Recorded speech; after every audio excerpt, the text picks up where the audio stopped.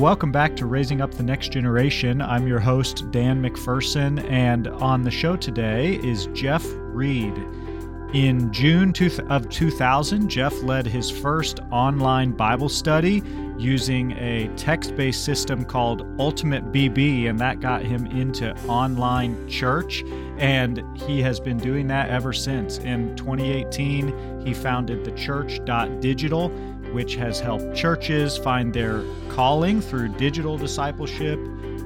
It releases people on digital mission, multiplying digital churches. He's the director of Meta for Leadership Network and works closely with Exponential as well as other globally facing, multiplication-friendly, gospel-centric organizations. And Jeff and his family live in Miami, Florida. Jeff, welcome to the show.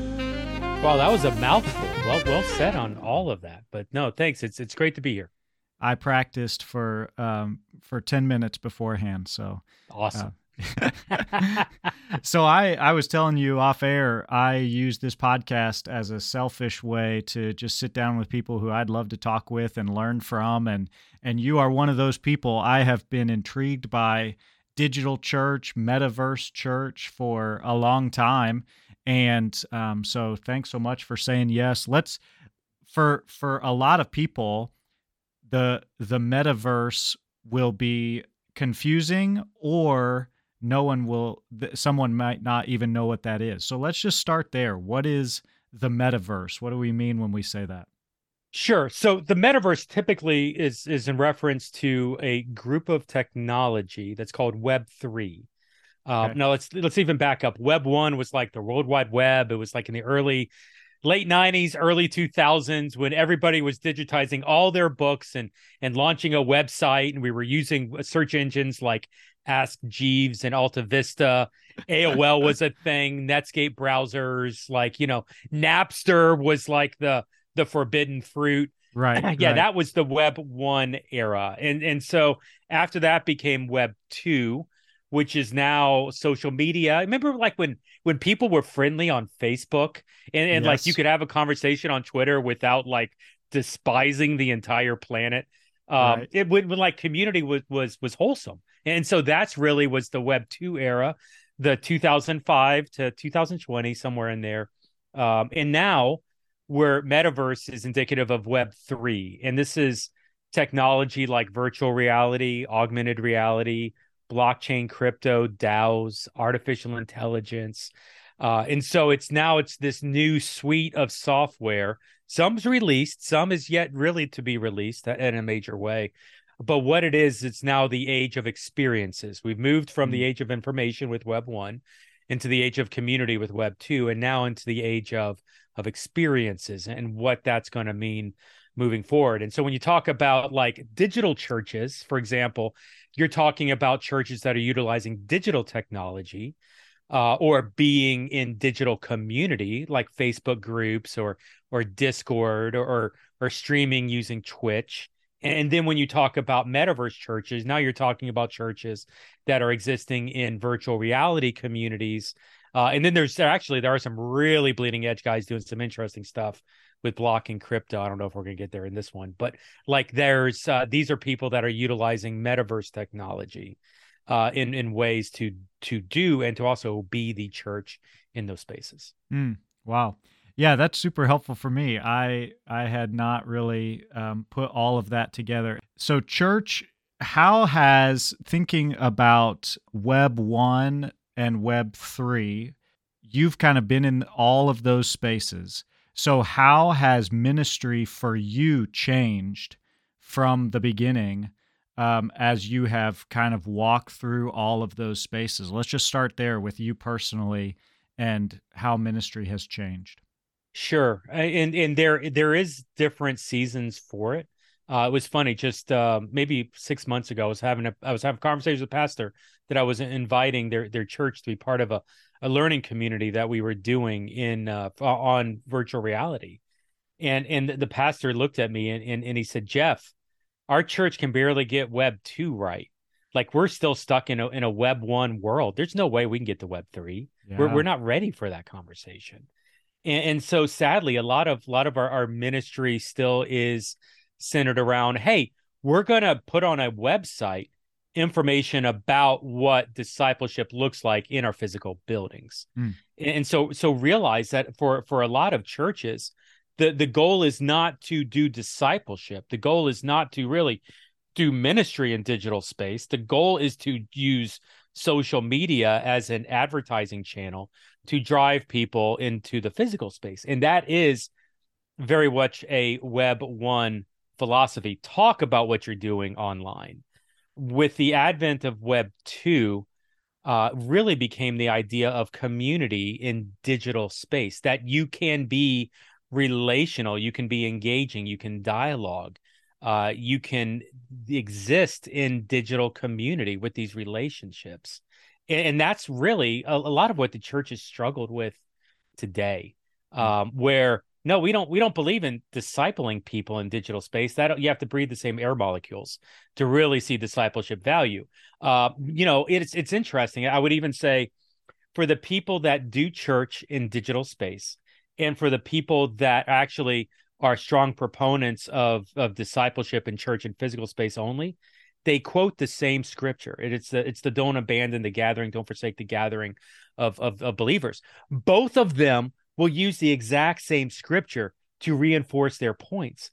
Digital church says, hey, we're not abandoning gathering. We are gathering. We can function as an ecclesiologically stable church in this space. At the same time as you've got the people saying, no, you're abandoning, you're doing the exact same thing that you say that you don't want to do. This is why you need to do it physical. And it is fascinating when you step back and you actually watch like the two factions.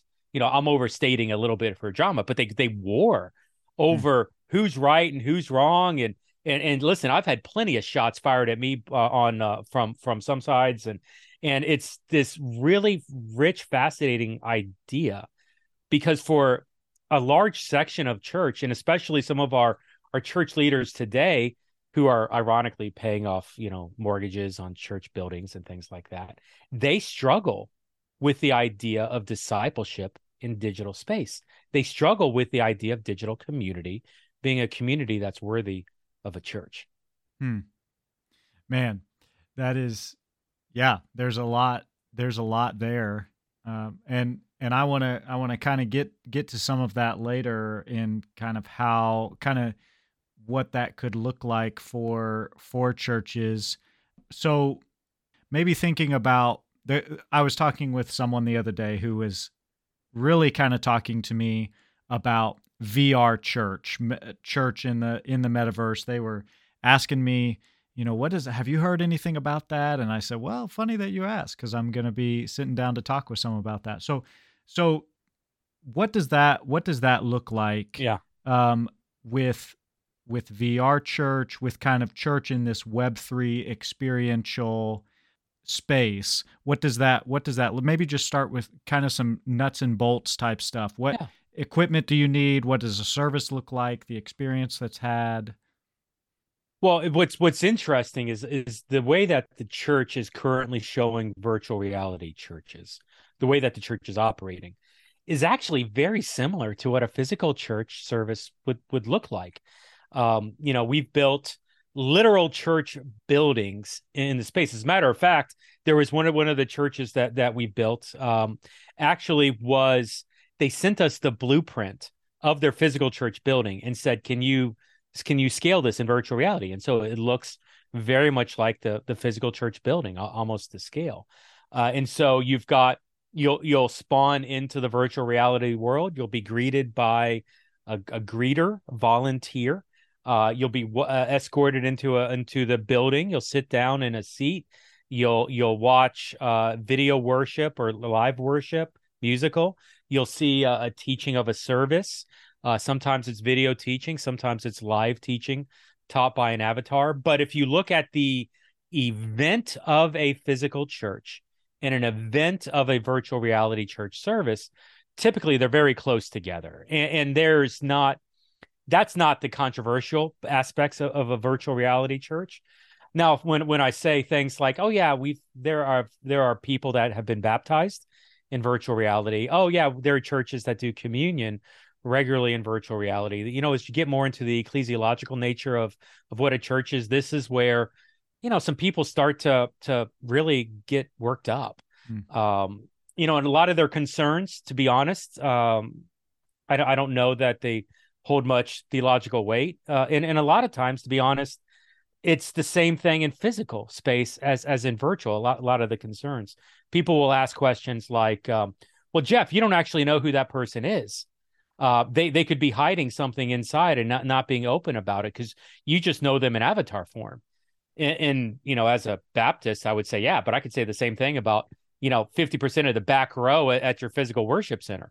Who knows what's going on in their mind? They may be tapped out or half asleep in the room. At least with the avatar, if somebody's not engaged, they have the ability to leave, to remove themselves from the equation.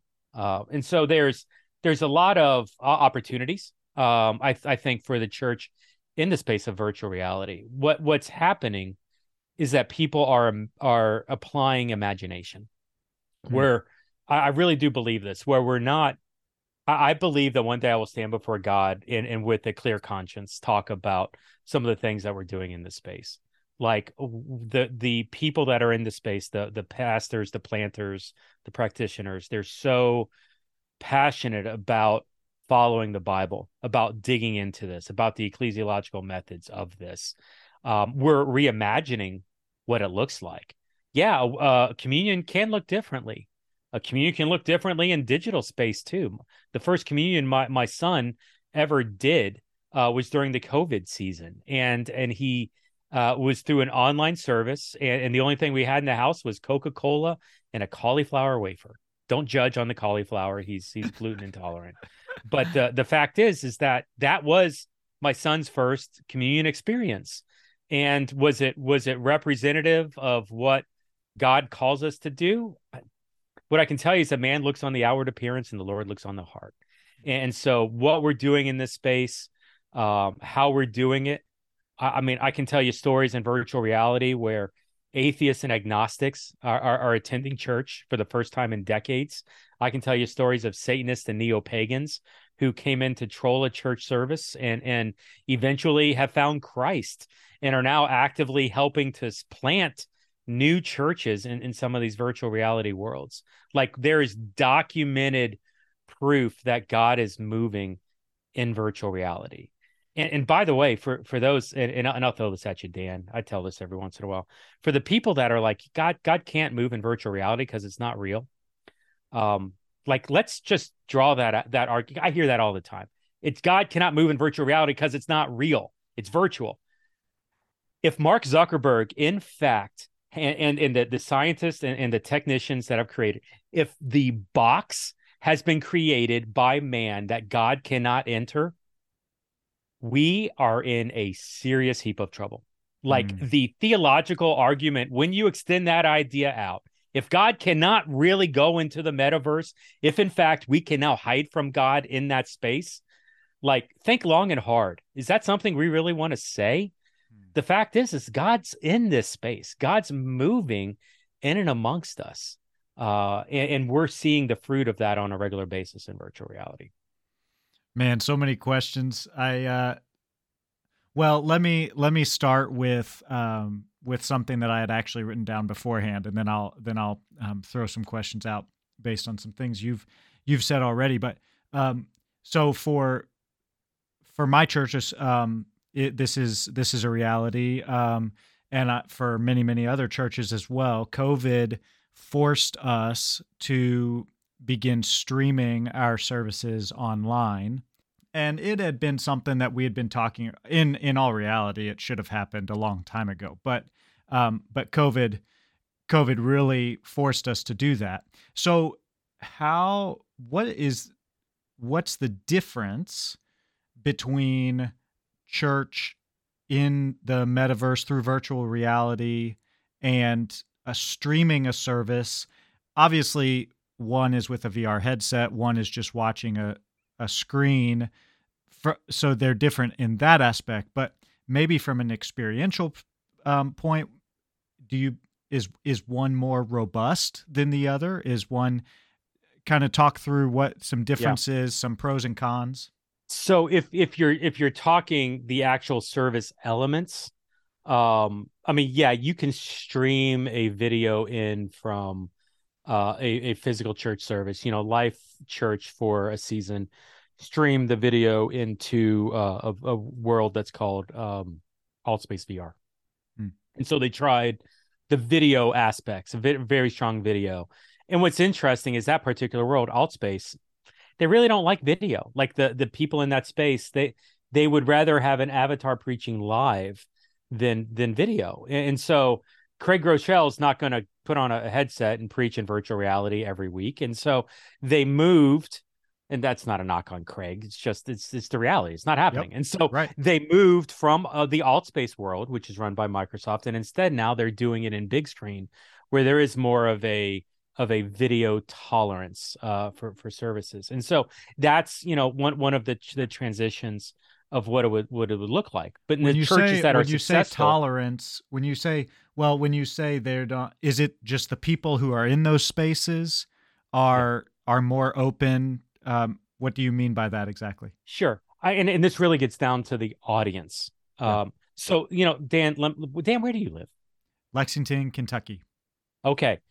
So my dad went to school at Western Kentucky over in Bowling Green. Yeah. And so I'm not comparing the two, but even it's interesting. Lexington, Kentucky is a larger city. Hmm. Bowling Green may have population 250 people outside of the school. And so I currently live in Miami, Florida. So if I'm going to plant a church in Miami, Florida, it's going to look with the multicultural aspects, 60% Hispanic here. Me as a white kid growing up, I wouldn't get a job. I could not get a job because I know habla español.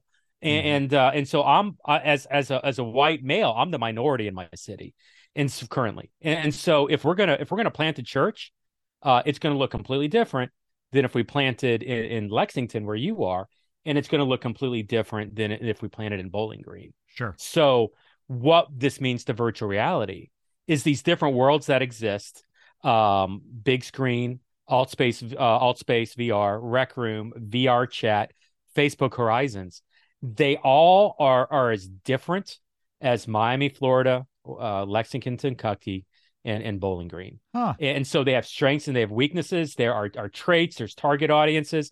If you're interested, you in student ministry, you're probably interested more in Rec Room. Rec Room is built in popularity because of Xbox virtual reality and PlayStation virtual reality. So and it leans a little younger in the art. It's more like Nintendo Wii style art.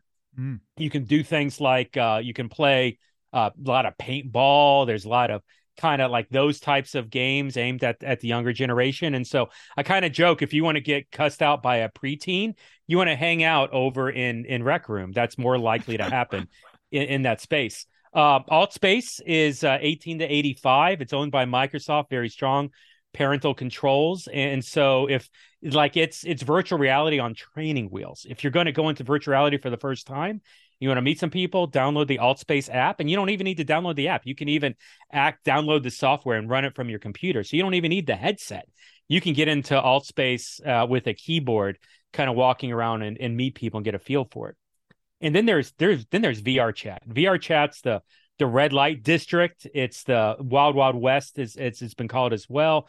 It's been estimated 40 to 50% of people are having sex in virtual rooms, private rooms, in VR chat.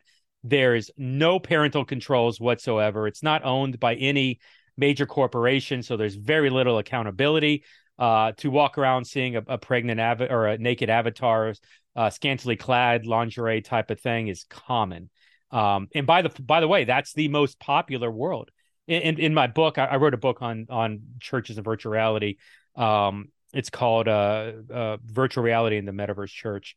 But I told a story of a girl in there who actually was raped in VR chat, or at least I don't know how you're raped in virtual, but whatever happened to her in virtual reality was so strong, was so lasting, that even hearing the word virtual VR chat 4 to 5 years after the event triggered her, and caused a major physical reaction. And so like these can be very damaging dark areas.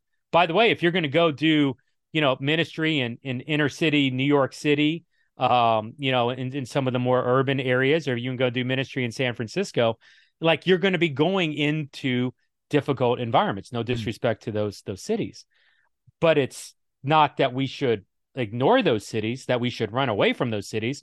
Some need to get called and some will be sent to that city. And we often talk about, Jonah. God sent Jonah to Nineveh.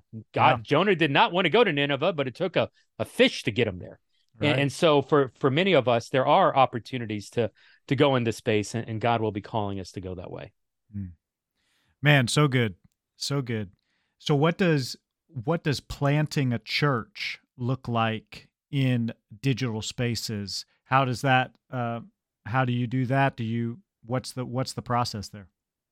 Yeah. So right off the bat, it's recognizing that digital, that metaverse, that virtual realities, that they are communities.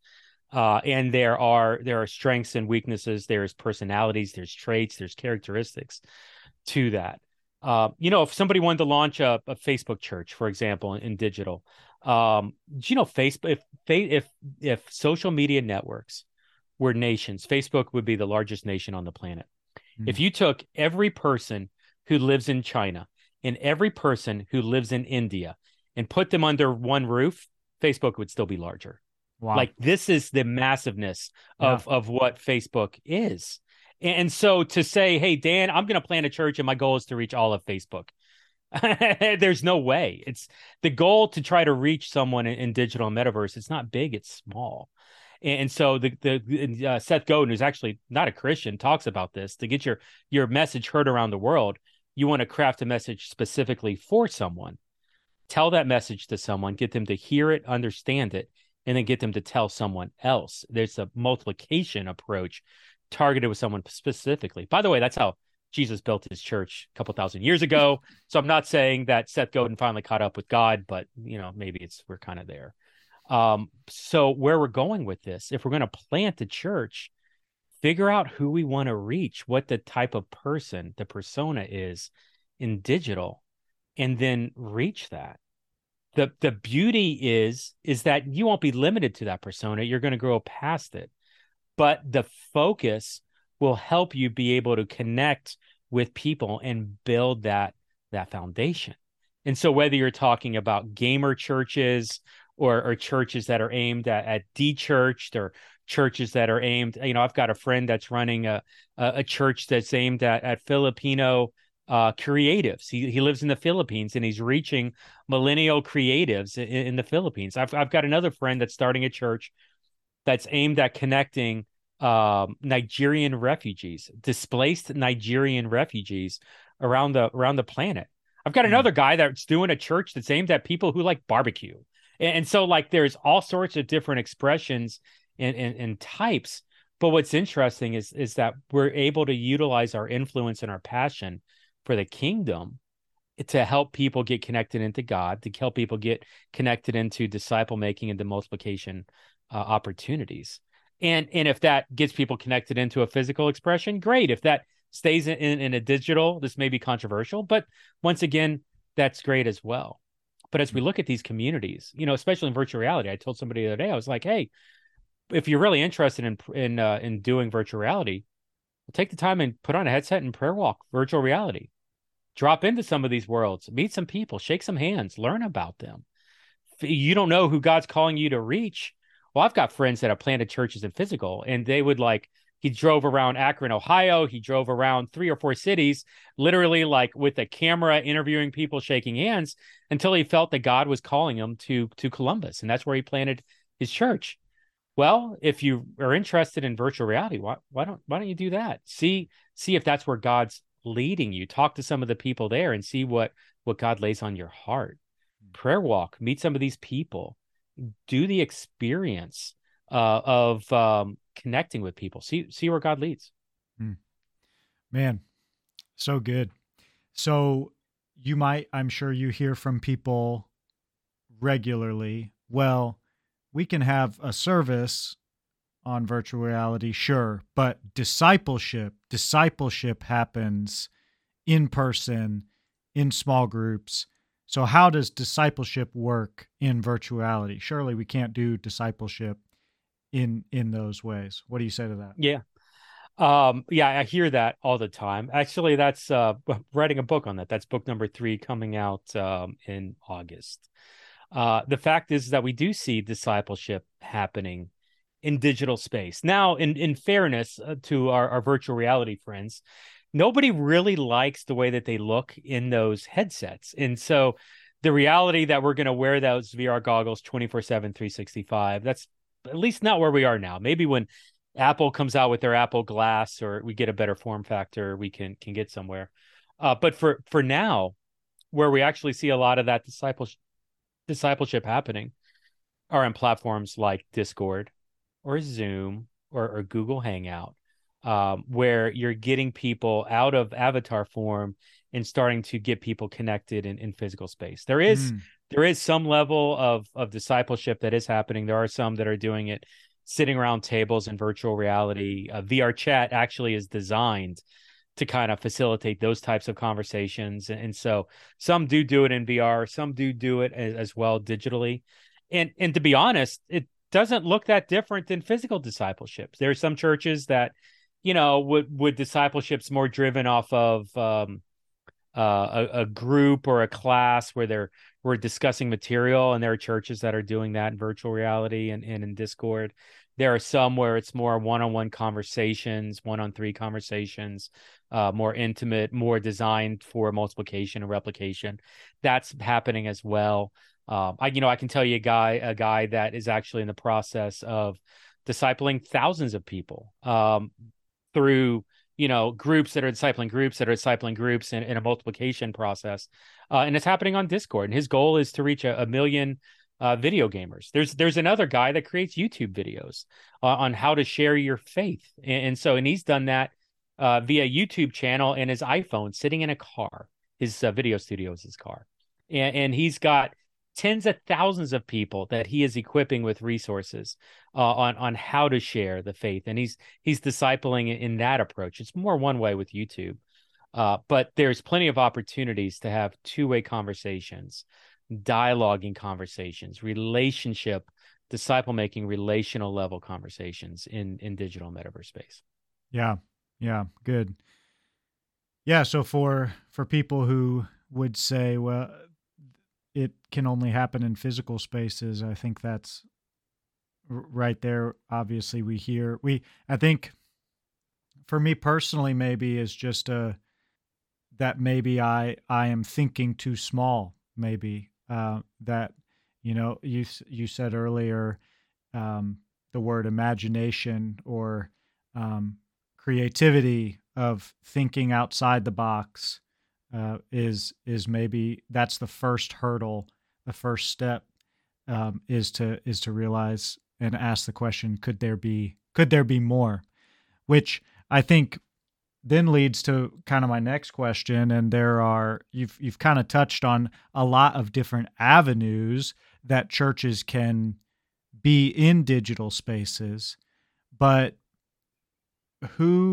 is there a specific type of church? Is there a specific size of church who's in a physical space, in a building, meeting physically? Maybe we have a live streaming of a service. Maybe we don't. But who should enter into digital spaces as a church? Yeah. Is this like every single church should be doing this, or is this, only some, or maybe? Yeah, I'll just leave it there and pitch it back to you. That's a great question. What I would tell you is that digital, I think every church should have a presence in digital. I don't, and for many, that's the church service. And I would actually suggest that the church service is probably not the most effective presence for you to be digital. I am far more excited, and we've seen far more better results with churches that are discipling in digital space as opposed to the church service. Nobody cares about a little bit about that. What does that look like? So, I mean, what if your small group, if your church disciples via small groups, run that digitally. Because digital is so strong when it comes towards a relational context, and that relational context is actually not present in the church service when I'm watching it online. If I don't like, we say, oh my gosh, Jeff, I don't want to do online services because people can watch church in isolation. Great. Don't do your church service, but don't give up on digital. Mm. Lean in on the discipleship practices, disciple making, whatever that looks like for your church, and try that in digital. Well, Jeff, but then what's happening is that my people are physical and they would rather do it physical. So nobody comes to the digital. That could be true. But what we're actually finding is when we really lean into digital discipleship, we're reaching different types of people. Like if you want to really be missional and extend your church, looking at the missional implications of digital and reaching and doing what we're describing here towards discipleship, multiplication, and releasing them, this is where we see more people reaching the guy that hasn't been in the church in a church building in a decade, the neo-pagan that doesn't want anything to do with Jesus, the atheist that wants to ask questions, just doesn't want to go to a church building to find out. And so this is where the church can succeed. And what's fascinating is what I just described. If I said it to a pastor of a 10,000 person church, he would struggle or she would struggle with it because it's countercultural to what the large church is.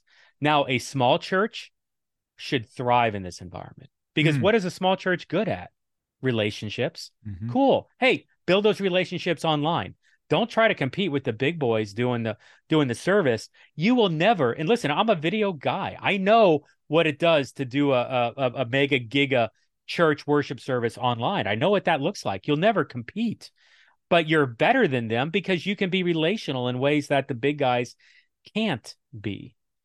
In virtual reality, I can tell you that I know a 10,000 person church that's very successful doing virtual reality ministry. I know a 1,000 person church that's very successful doing virtual reality ministry. I know a 250 person church that is very successful doing virtual reality church. And then there's another church that is a plant completely on its own. It's run by two bivocational guys. They have no budget funding whatsoever, and they are doing an incredible job. And so it's not so much about the size of the physical church. It's more of, is God calling you to that? And then leaning into that calling. A big church or a small church has the resources to make this happen. Mm-hmm. It really depends upon, leaning in and finding the people, the persons of peace within your church that are excited about this ministry, leaning into the opportunities, positioning yourself as the learner, and waiting and seeing what God does as a result. So during COVID, we, as so many others around the world did, is move to Zoom things. You and I are recording on Zoom right now. I love Zoom for so many reasons, but we've also, the Zoom fatigue is a real thing. And so when you talk about doing discipleship digitally, churches leaning into small groups digitally, are you talking about something like Zoom? Or are you talking about something like virtual reality through a headset? Or maybe, or both? What are you kind of, when you think about that, where are you going? Sure. And this comes back to the, who is God calling you to reach? Yeah. So Dan, this is a student ministry podcast. And so if I'm trying to connect with 13 to 18-year-olds, I'm not using Zoom because Zoom equals school from 2020 to 2022. They're not interested in that. Yeah. The oldest digital church I know of actually operates out of a platform that's called Roblox. It's the equivalent of Minecraft kind of thing. And so it's a 11-year-old kid created it a decade ago. And 11 years later, it's still around. It's actually been handed off to somebody else because the guy who created it, Daniel, discovered he was too old to run a church on Roblox. And so he handed it off to somebody else. He aged out at age 21. It's crazy. But it's reached, at last check, it reached 70 to 80,000 students. Wow. In its lifetime. So Roblox, all of a sudden, which is equivalent of a video game. So you can do church in a video game. Like there are people that are experimenting right now with Rust with Black Desert Online, with Final Fantasy. There's even I can tell you about Fortnite Bible studies. I can tell you about people that are doing this in Among Us. There's even a church that was trying to operate out of Grand Theft Auto. I'm not sure I'm okay with GTA Church Right. in the grand scheme of things. Like Right. that, and all the crazy stuff I talk about. That's the one thing that's like, let's actually pause about that. Yeah, I gotta yeah, go. I gotta go kill the pimp, and then I'm going to church. Like it just, I don't know that I'm feeling that one. yeah. But what I love here is that we're thinking outside of the box and we're experimenting with something different. Can we utilize virtual reality? Can we utilize Population One? How can we utilize Fortnite to connect with a different type of person? How can we reach people missionally that we're not reaching before? This is really the heart of what, to me, this is what I believe student ministry needs to look like, just to hone in on that. Hmm. And it's, yes, that looks completely different than what's happening in our physical buildings. Well, guess what? What's happening in our physical buildings is not going to reach everyone. And if we actually want to be missional about reaching different people, then we need to do different things. The building is only going to be as effective in reaching the people that it can. By the way, even building on student ministry, I've actually, and Dan, as you're a student pastor, hear this well. The digital ministries that I've seen be effective in reaching students aren't physically led, like from the front. They're not led by adults, they're led by students. Yeah. The credibility of students leading students in digital space is far more effective than adults reaching and leading out to students. Like at some level, there's even the creepy factor in digital and virtual space with leaders, adults in the space. And so we've had to, intentionally even coach through that of, hey, like you may be the guy in the background leading things, or you may be the girl that's developing the strategy, but that doesn't mean you have to be the face. Realize that you need to position others to be that face to really be effective in connecting. Yeah. Good word for sure. Yeah. Students draw other students, and something powerful happens with things that are student led. I completely agree there. So we talked about Web 1, Web 2, Web 3. Project into the future. What does Web 4 look like, or how are things changing? Where do you see, maybe in two aspects? One, just the world. Where is the world going from a technological, experiential level? And then maybe where do you see church in 10 years, 20 years? Yeah, such a good question. By the way, the students that you're working with, Dan, I was doing a podcast with Leonard Sweet the other day, Oh, yeah. dropping that name totally, but he's been a guy that I've geeked out with. Like he was influential with me 20 years ago with his book Soul Tsunami. And I met him and I was like, hey, be on my podcast, because he's the guy that I wanted to talk with. And so Yeah, he said, exactly. yes, awesome. But he said, he's like, Jeff, do you realize that the students that we're working with now have a 60% chance to be alive in the 22nd century? And I looked at Leonard Sweet and I said, no, I had not. I had not put that together. That we are literally today shaping spiritual development for the 22nd century, and Wow. that's an overwhelming thought as we're walking in. I mean, look, I've asked people, like, when is all this going to work out? Like biblical scholars tell me, Jeff, the ecclesiology of the virtual reality church, of the digital church, it's going to take 10 to 20 years to get this thing figured out. Like as much as I want to go, let's go. And as much as really culture is, let's go. Things just move so much faster now, even post COVID. And the church really struggles to adapt to this. So you're like asking me, what's the church going to look like in 10 to 20 years? If I'm honest, it's probably going to look exactly the way that it does now.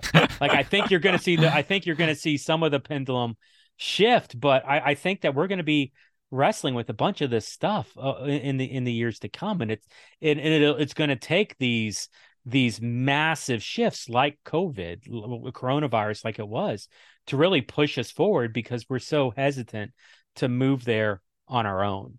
What's an interesting parallel is that what's culture going to look like in the next 10 to 20 years? Yeah. And I would say to that culture is going to continue to decentralize. There is, and the metaverse, I wrote about this in my book as well. The metaverse is bringing out a bunch of cultural shifts. I mean, think about it. Blockchain and crypto exist solely because we do not trust corporations, we do not trust governments, we do not trust organizations. Mm-hmm. Freaking Elon Musk comes in to be the savior of Twitter and then becomes the curse of Twitter within 72 hours of taking the job. Now, whether he was doing a good job, bad job, like I can make either argument. That's not the point. The point is that we don't trust the big guys. We don't trust Zuckerberg.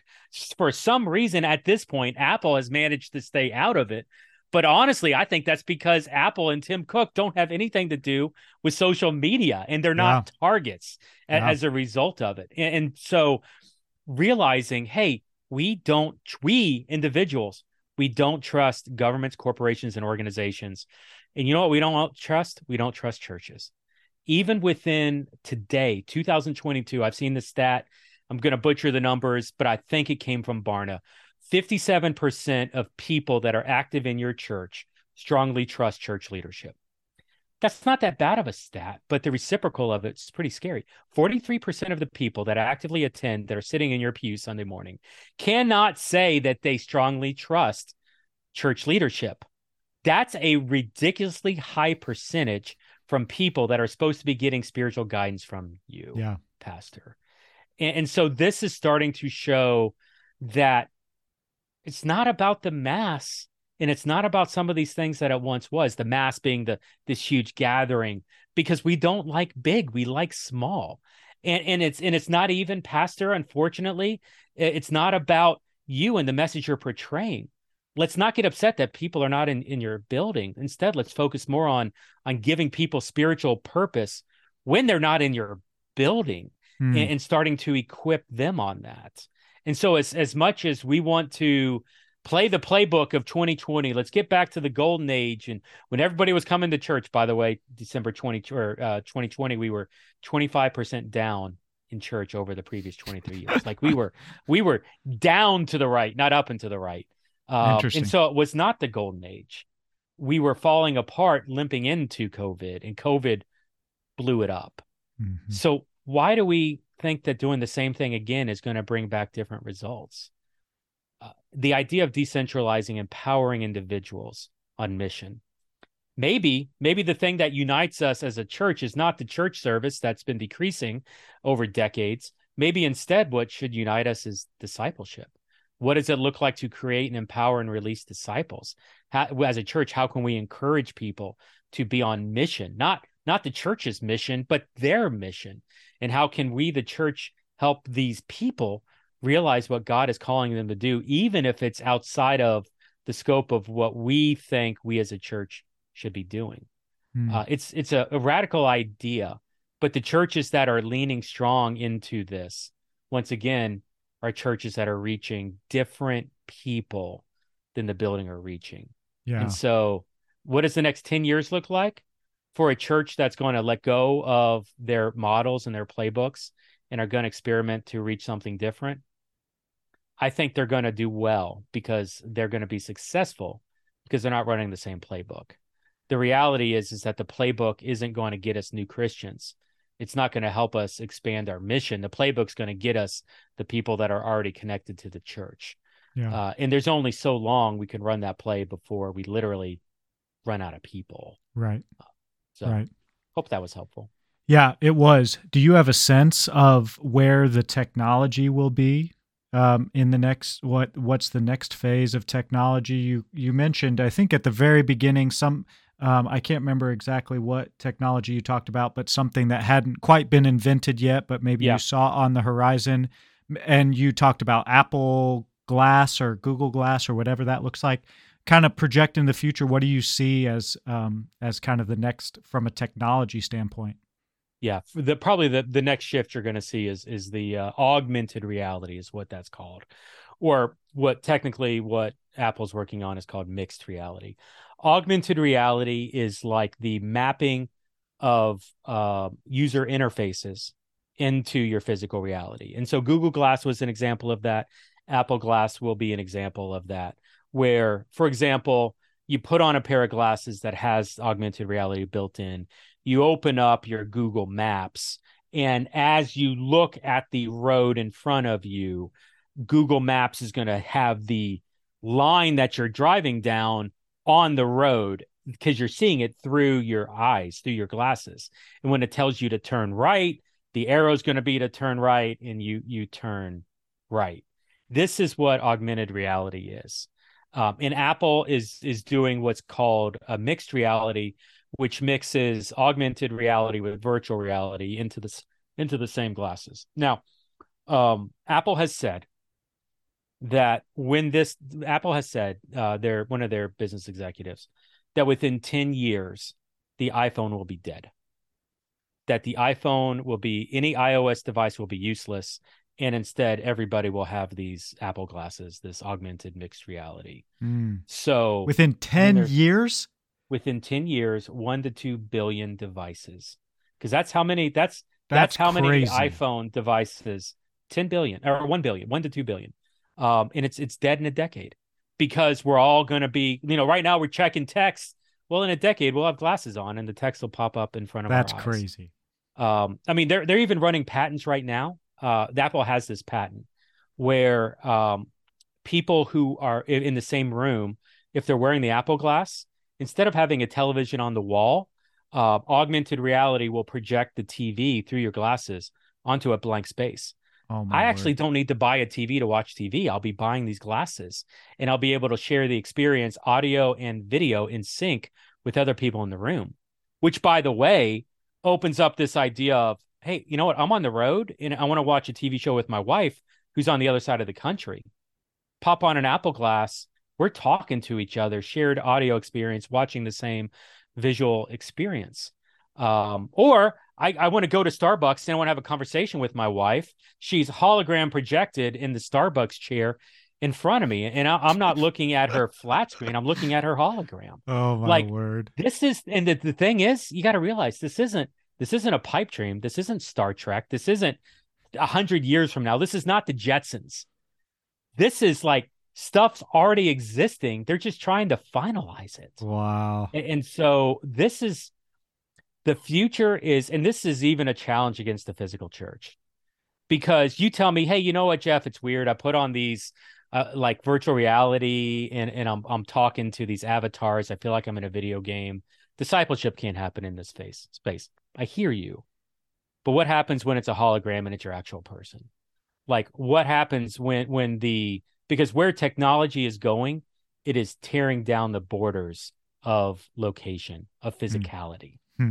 Like, if I walk into a museum and I see I don't know, this actually happened. There's augmented reality of Van Gogh. There's I'm sorry, I said alternate. Augmented reality Van Gogh museum that's traveling around right now.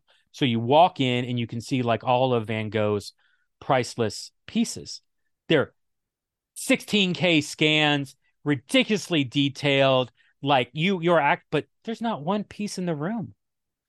From a philosophical standpoint, did I actually see Van Gogh?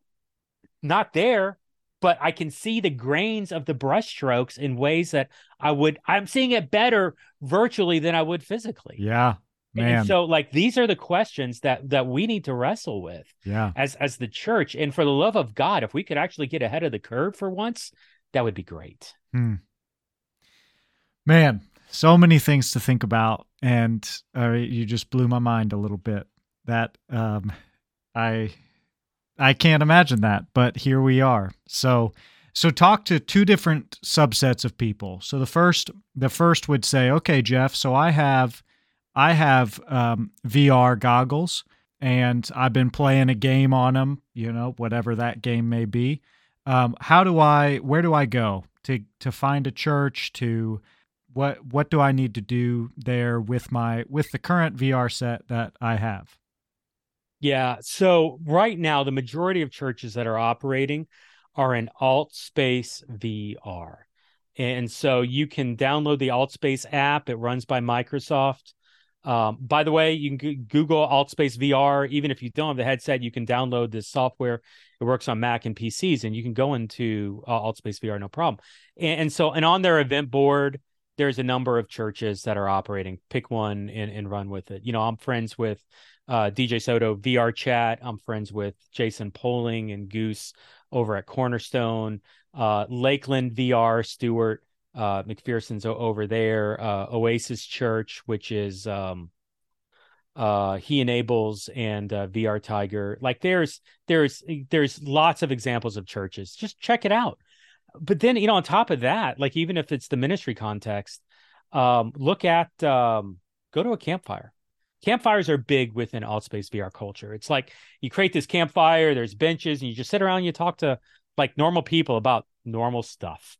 And so meet some people, have some conversations, like get the feel for actually being relational with people in this virtual reality community.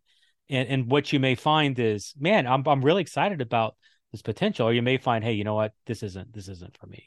Yeah. But those are the two ways to really start to test the waters. Good. Second group of people, Jeff, I don't have a VR headset. Where do I go? Which one would you suggest? You talk about AltSpace. I can do that without a VR headset, but would you encourage me to get one? Where can I go for that? Talk to that group of people. Yeah, so Meta Horizons, that's a world, sorry. Meta, Facebook, Oculus, they've had so many different names, it's hard to keep them all straight. But there's a Oculus 2 that runs for about $350 at this point. And that would be the startup headset. Meta just came out with a $1,800 headset. You don't need that one. Apple's is going to be very high on the price point, I would imagine, when it comes out. The rumor is that they've got a device that's coming out early next year, Q1 next year, Q2 next year. But it's what in typical Apple fashion, it'll be a very high price point. So that $350 device, I think, is probably going to be the cheapest and the best starter to get into the space. And to be honest, that's what I have. And so I've enjoyed it. It's the Quest, actually. It's the Quest 2. And so that would probably be the one that I would recommend, or that I do recommend for people that are wanting to kick tires. Perfect. You can, like I said, you can get into AltSpace VR, but that's the only world that I know of that operates outside of the headset. All of the games, all of the immersive kind of approach, the overwhelming sense of you being in the headsets, the bigness of the world, it does not happen on the small screen. Yeah. Like you can get a taste of it, but it's not until you put that headset on where you're like, oh my gosh, this is incredible. Yeah. And so I would encourage you all to take the stab and give it a shot. Okay, great. Finally, talk about your own work. You've mentioned some books you've written, and talk about that. Where can people find those? And you've talked about obviously all the VR worlds that people can go to, and I'll include all of those. But your work, kind of where can people go to find that? Yeah, so I've run. You mentioned earlier the Church Digital. That's probably the primary function of what I do. It's at thechurch.digital. We do a lot of blogging, podcasting, consulting in the space, and so we work with and help established churches move into a digital mindset. And you go to thechurch.digital for that. If you're interested in planting, we've talked a little bit about that here. I work with some strategic partners in running a digital church network, and we've got an online community where we gather hundreds of people who are thinking different and missional imagination and innovators in that space. And so you can go to digitalchurch.network for more information on that. The Leadership Network has published a book on virtual reality. I've got another book on being a digital and metaverse missionary coming out in January, and all sorts of fun stuff. So the Church Digital's got some information on that, but also go to thechurch.digital/VR book, and that'll get you straight to the book. And then on social media, I'm Deerfedge, which is weird to say, but it's my name backwards, Jeff Reed. So okay. It's DEERFFEJ. there's lots of Jeff Reeds, and so like I couldn't be Yes. Jeff Reed, so I became Deer Fedge, and that's a thing. That's And if you're fun. imagining like in a deer, like doing something, that's not what it's about, but sure, you Sure. can let it do. One of my good friends is named Jeff Reed. So No yes, kidding. yep. So he's one of my small group leaders and one of my good friends. So yes, quite a few Jeff Reeds there. So to finish, I have two questions I ask my guests. The first is, what is one thing that you are listening to, that you're reading, that you're experiencing right now, that's encouraging you or challenging you? That's interesting. Twitter. I would say Twitter 2.0 has been their 3.0 or 5.0, whatever it is. It's been really interesting for me to see the evolution of this thing within the past 2 months. Yeah. How this guy came in to be the hero and the GOAT almost like overnight. And some of the pulse on that. I actually really like it's gonna sound bad, but I like Twitter in that you get the unfiltered version of people. And it's actually has been just to learn culture. How people in Twitter view the church is fascinating to me. Hmm. Not in a good way. It's really kind of sad. Yeah. But it does speak to, man, what we think we're doing and what we're actually really accomplishing are two completely different things. Hmm. And so it's to get the pulse of the world right now. It's been a lot of Twitter. Yeah. Yeah. Good.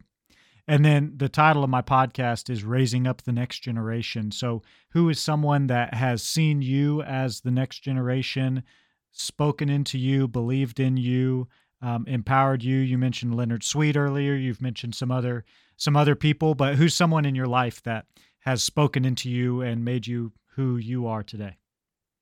Oh, so many. I would and it's funny if you buy the VR book, like the inside just totally calls it out. But there have been people that were supportive of me when they didn't even understand the stuff that I was talking about. Hmm. And when COVID hit, I would have friends reach out to me and say, hey, Jeff, you were Noah and you didn't even realize it, because we was talking about a lot of this stuff. And in many ways, COVID validated a lot of our work in digital planting and, Yeah. and discipleship in that space. And so, man, just so many different friends that have walked in. And that's one of the reasons why I think mentoring, apprenticing, disciple making, multiplication, I think that's why a lot of that's so important to me. Yeah. And now as we're seeing that, how do we pass that on to others that are wanting to go on that same road? So definitely love what you're talking about and what you're doing here with this show. This is great.